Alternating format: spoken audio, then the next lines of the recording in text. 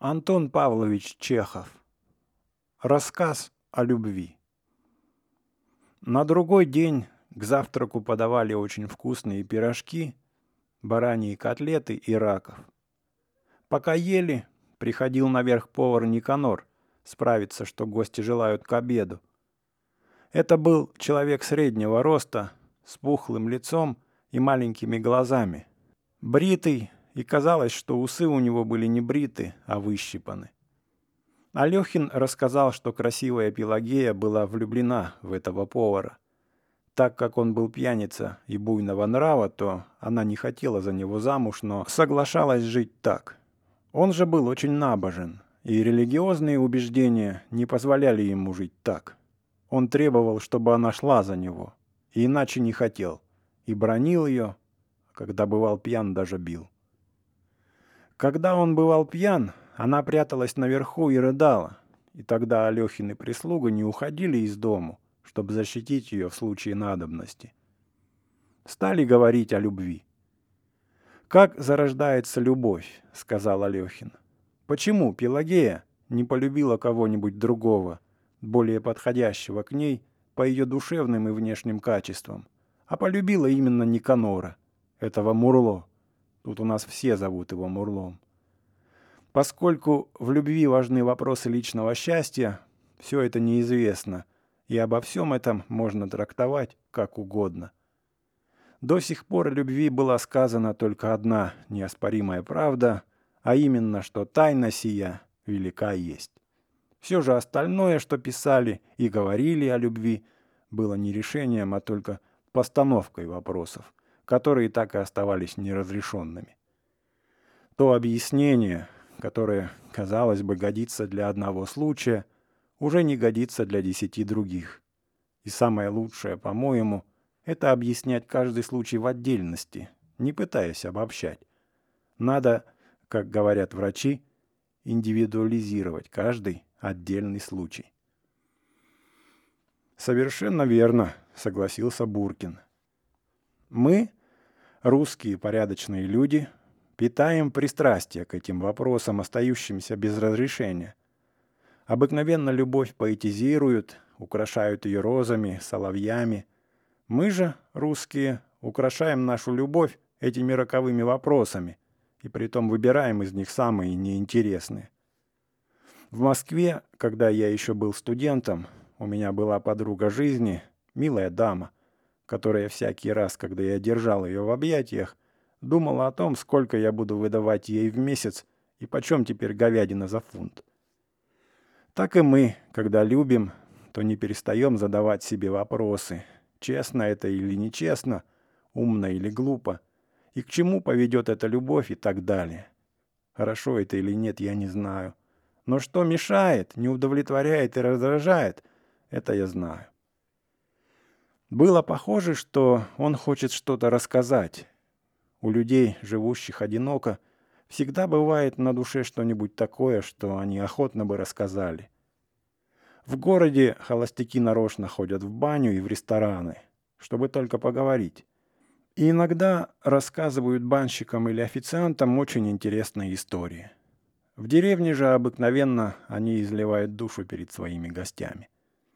Теперь в окна было видно серое небо и деревья, мокрые от дождя. В такую погоду некуда было деваться, и ничего больше не оставалось, как только рассказывать и слушать. «Я живу в Софьине и занимаюсь хозяйством уже давно», — начал Алехин, «с тех пор, как кончил в университете. По воспитанию я белоручка, по наклонностям кабинетный человек. Но на имении, когда я приехал сюда, был большой долг. А так как отец мой задолжал отчасти потому, что много тратил на мое образование, то я решил, что не уеду отсюда и буду работать, пока не уплачу этого долга. Я решил так и начал тут работать, признаюсь, не без некоторого отвращения. Здешняя земля дает немного, и чтобы сельское хозяйство было не в убыток, нужно пользоваться трудом крепостных или наемных батраков, что почти одно и то же. Или же вести свое хозяйство на крестьянский лад, то есть работать в поле самому, со всей своей семьей. Середины тут нет. Но Я тогда не вдавался в такие тонкости. Я не оставлял в покое ни одного клочка земли. Я сгонял всех мужиков и баб из соседних деревень. Работа у меня тут кипела неистовая. Я сам тоже пахал, сеял, косил и при этом скучал и брезгливо морщился, как деревенская кошка, которая с голоду ест на огороде огурцы. Тело мое болело, и я спал на ходу. В первое время мне казалось, что эту рабочую жизнь я могу легко помирить со своими культурными привычками. Для этого стоит только, думал я, держаться в жизни известного внешнего порядка. Я поселился тут, наверху, в парадных комнатах, и завел так, что после завтрака и обеда мне подавали кофе с ликерами. И, ложась спать, я читал на ночь «Вестники Европы». Но как-то пришел наш батюшка, отец Иван, и в один присест выпил все мои ликеры. И «Вестник Европы» пошел к поповным, так как летом, особенно во время покоса, я не успевал добраться до своей постели и засыпал в сарае, в санях или где-нибудь в лесной сторожке. Какое уж тут чтение. Я мало-помалу перебрался вниз, стал обедать в людской кухне, и из прежней роскоши у меня осталась только вся эта прислуга, которая еще служила моему отцу и которую уволить мне было бы больно. В первые же годы меня здесь выбрали в почетные мировые судьи. Кое-когда приходилось наезжать в город, принимать участие в заседаниях съезда и окружного суда, и это меня развлекало. Когда поживешь здесь безвыездно месяца 2-3, особенно зимой, то в конце концов начинаешь тосковать по черному сюртуку. А в окружном суде были и сюртуки, и мундиры, и фраки. Все юристы, люди, получившие общее образование. Было с кем поговорить. После спанья в санях, после людской кухни, сидеть в кресле в чистом белье, в легких ботинках, с цепью на груди — это такая роскошь. В городе меня принимали радушно. Я охотно знакомился. И из всех знакомств самым основательным и, правду сказать, самым приятным для меня было знакомство с Лугановичем, товарищем председателя окружного суда. Его вы знаете оба. Милейшая личность. Это было как раз после знаменитого дела поджигателей. Разбирательство продолжалось 2 дня. Мы были утомлены. Луганович посмотрел на меня и сказал: «Знаете что, пойдемте ко мне обедать». Это было неожиданно, так как с Лугановичем я был знаком мало, только официально, и ни разу у него не был. Я только на минутку зашел к себе в номер, чтобы переодеться, и отправился на обед. И тут мне представили случай познакомиться с Анной Алексеевной, женой Лугановича. Тогда она была еще очень молода, не старше 22 лет, и за полгода до того у нее родился первый ребенок. Дело прошлое, и теперь бы я затруднялся определить, что, собственно, в ней было такого необыкновенного, что мне так понравилось. Тогда же за обедом для меня все было неотразимо ясно. Я видел женщину молодую, прекрасную, добрую, интеллигентную, обаятельную, женщину, какой я раньше никогда не встречал. И сразу я почувствовал в ней существо близкое, уже знакомое. Точно это лицо, эти приветливые и умные глаза я видел уже когда-то в детстве, в альбоме, который лежал на комоде у моей матери. В деле поджигателей обвинили 4 евреев, признали шайку и, по-моему, совсем неосновательно. За обедом я очень волновался. Мне было тяжело. И уж не помню, что я говорил. Только Анна Алексеевна все покачивала головой и говорила мужу: «Дмитрий, да как же это так?» Луганович — это добряк. Один из тех простодушных людей, которые крепко держатся мнения, что раз человек попал под суд, то значит он виноват. И что выражать сомнения в правильности приговора можно не иначе, как в законном порядке, на бумаге, но никак не за обедом и не в частном разговоре. «Мы с вами не поджигали», — говорил он мягко, — «и вот нас же не судят, не сажают в тюрьму». И оба, муж и жена, старались, чтобы я побольше ел и пил. По некоторым мелочам, потому, например, как оба они вместе варили кофе, и потому, как они понимали друг друга с полуслова, я мог заключить, что живут они мирно, благополучно, и что они рады гостю. После обеда играли на рояле в 4 руки, потом стало темно, я уехал к себе. Это было в начале весны. Затем все лето провел я в Софьине безвыездно, и было мне некогда даже подумать о городе.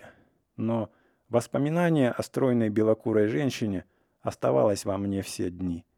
Я не думал о ней, но точно легкая тень ее лежала на моей душе. Поздней осенью в городе был спектакль с благотворительной целью. Вхожу я в губернаторскую ложу, меня пригласили туда в антракте. Смотрю, рядом с губернаторшей Анна Алексеевна. И опять тоже неотразимое, вьющее впечатление красоты и милых ласковых глаз. И опять тоже чувство близости. Мы сидели рядом, потом ходили в фойе. «Вы похудели», — сказала она. «Вы были больны?» «Да, у меня простужено плечо, и в дождливую погоду я дурно сплю». «У вас вялый вид. Тогда весной, когда вы приходили обедать, вы были моложе, бодрее. Вы тогда были воодушевлены и много говорили, были очень интересные. Признаюсь, я даже увлеклась вами немножко. Почему-то часто в течение лета вы приходили мне на память, и сегодня, когда я собиралась в театр, мне казалось, что я вас увижу». И она засмеялась. «Но сегодня у вас вялый вид», — повторила она. «Это вас старит». На другой день я завтракал у Лугановичей. После завтрака они поехали к себе на дачу, чтобы распорядиться там насчет зимы. И я с ними. С ними же вернулся в город и в полночь пил у них чай в тихой семейной обстановке, когда горел камин, и молодая мать все уходила взглянуть, спит ли ее девочка. И после этого в каждый свой приезд я непременно бывал у Лугановичей. Ко мне привыкли, и я привык. Обыкновенно входил я без доклада, как свой человек. «Кто там?» — слышался из дальних комнат протяжный голос, который казался мне таким прекрасным. «Это Павел Константинович», — отвечала горничная или няня. Анна Алексеевна выходила ко мне с озабоченным лицом и всякий раз спрашивала: «Почему вас так долго не было? Что-нибудь случилось?» Ее взгляд, изящная благородная рука, которую она подавала мне, ее домашнее платье, прическа, голос, шаги, всякий раз производили на меня все то же впечатление чего-то нового, необыкновенного в моей жизни и важного. Мы беседовали подолгу и подолгу молчали, думая каждый о своем, или же она играла мне на рояле. Если же никого не было дома, то я оставался и ждал, разговаривал с няней, играл с ребенком, или же в кабинете лежал на турецком диване и читал газету. А когда Анна Алексеевна возвращалась, то я встречал ее в передней, брал от нее все покупки, и почему-то всякий раз эти покупки я нес с такой любовью, с таким торжеством, точно мальчик. Есть пословица: «Не было у бабы хлопот, так купила порося». Вот не было у Лугановичей хлопот, так подружились они со мной. Если я долго не приезжал в город, то значит я был болен или что-нибудь со мной случилось, и они оба сильно беспокоились. Они беспокоились, что я, образованный человек, знающий языки, вместо того, чтобы заниматься наукой или литературным трудом, живу в деревне, верчусь, как белка в колесе. Много работаю, но всегда без гроша. Им казалось, что я страдаю. И если я говорю, смеюсь, ем, то только для того, чтобы скрыть свои страдания. И даже в веселые минуты, когда мне было хорошо, я чувствовал на себе их пытливые взгляды. Они были особенно трогательны, когда мне в самом деле приходилось тяжело. Когда меня притеснял какой-нибудь кредитор или не хватало денег для срочного платежа. Оба, муж и жена, шептались у окна, потом он подходил ко мне и с серьезным лицом говорил: «Если вы, Павел Константинович, в настоящее время нуждаетесь в деньгах, то я и жена просим вас не стесняться и взять у нас». И уши краснели у него от волнения. А случалось, что точно так же, пошептавшись у окна, он подходил ко мне с красными ушами и говорил: «Я и жена убедительно просим вас принять от нас вот этот подарок». И подавал запонки, портсигар или лампу, и я за это присылал им из деревни битую птицу, масло и цветы. Кстати сказать, оба они были состоятельные люди. В первое время я часто брал взаймы и был не особенно разборчив. Брал где только возможно, но никакие силы не заставили бы меня взять у Лугановичей. Да что говорить об этом. Я был несчастлив. И дома, и в поле, и в сарае. Я думал о ней, я старался понять тайну молодой, красивой, умной женщины, которая выходит за неинтересного человека, почти за старика. Мужу было, кажется, больше 40 лет. Имеет от него детей. Понять тайну этого неинтересного человека, добряка, простяка, который рассуждает с таким скучным здравомыслием, на балах и вечеринках держится около солидных людей, вялый и ненужный, с покорным безучастным выражением, точно его привели сюда продавать, который верит, однако, в свое право быть счастливым, иметь от нее детей. И я все старался понять, почему она встретилась именно ему, а не мне, и для чего это нужно было, чтобы в нашей жизни произошла такая ужасная ошибка. А приезжая в город, я всякий раз по ее глазам видел, что она ждала меня. И она сама признавалась мне, что еще с утра у нее было какое-то особенное чувство. Она угадывала, что я приеду. Мы подолгу говорили, молчали, но мы не признавались друг другу в нашей любви и скрывали ее робко и ревниво.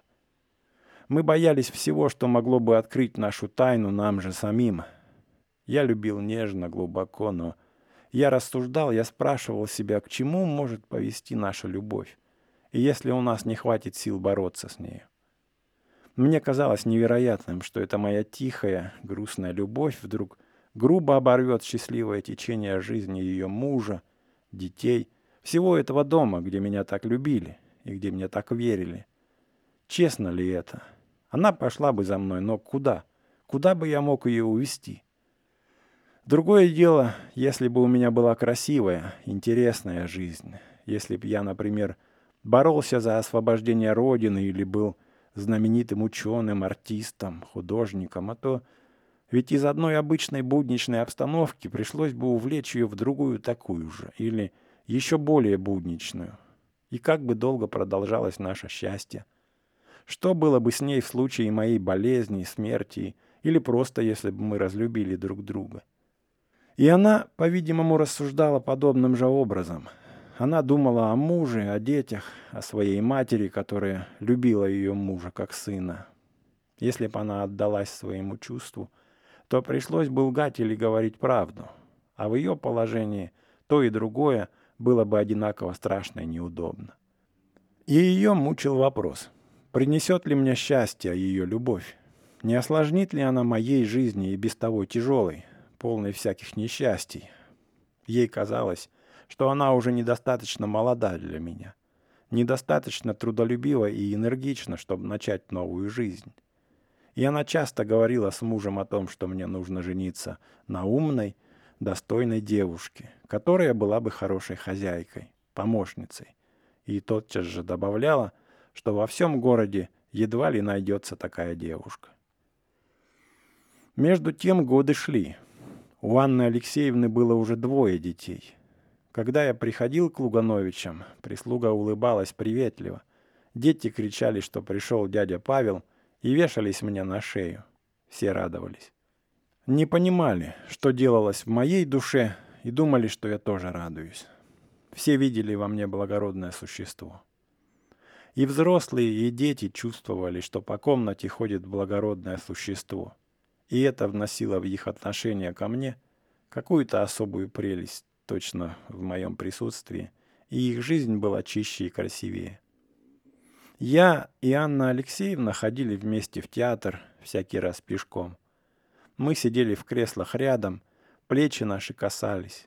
Я молча брал из ее рук бинокль и в это время чувствовал, что она близка мне, что она моя, что нам нельзя друг без друга, но по какому-то странному недоразумению, выйдя из театра, мы всякий раз прощались и расходились как чужие. В городе уже говорили о нас бог знает что, но из всего, что говорили, не было ни одного слова правды. В последние годы Анна Алексеевна стала чаще уезжать то к матери, то к сестре. У нее уже бывало дурное настроение. Являлось сознание неудовлетворенной испорченной жизни, когда не хотелось видеть ни мужа, ни детей. Она уже лечилась от расстройства нервов. Мы молчали, и все молчали, а при посторонних она испытывала какое-то странное раздражение против меня. О чем бы я ни говорил, она не соглашалась со мной, и если я спорил, то она принимала сторону моего противника. Когда я ронял что-нибудь, то она говорила холодно: «Поздравляю вас». Если, идя с ней в театр, я забывал взять бинокль, то потом она говорила: «Я так и знала, что вы забудете». К счастью или к несчастью, в нашей жизни не бывает ничего, что не кончалось бы рано или поздно. Наступило время разлуки, так как Лугановича назначили председателем в одной из западных губерний. Нужно было продавать мебель, лошадей и дачу. Когда ездили на дачу и потом возвращались и оглядывались, чтобы в последний раз взглянуть на сад, на зеленую крышу, то было всем грустно, и я понимал, что пришла пора прощаться не с одной только дачей.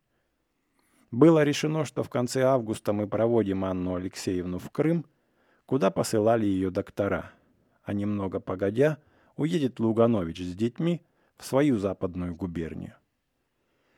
Мы провожали Анну Алексеевну большой толпой.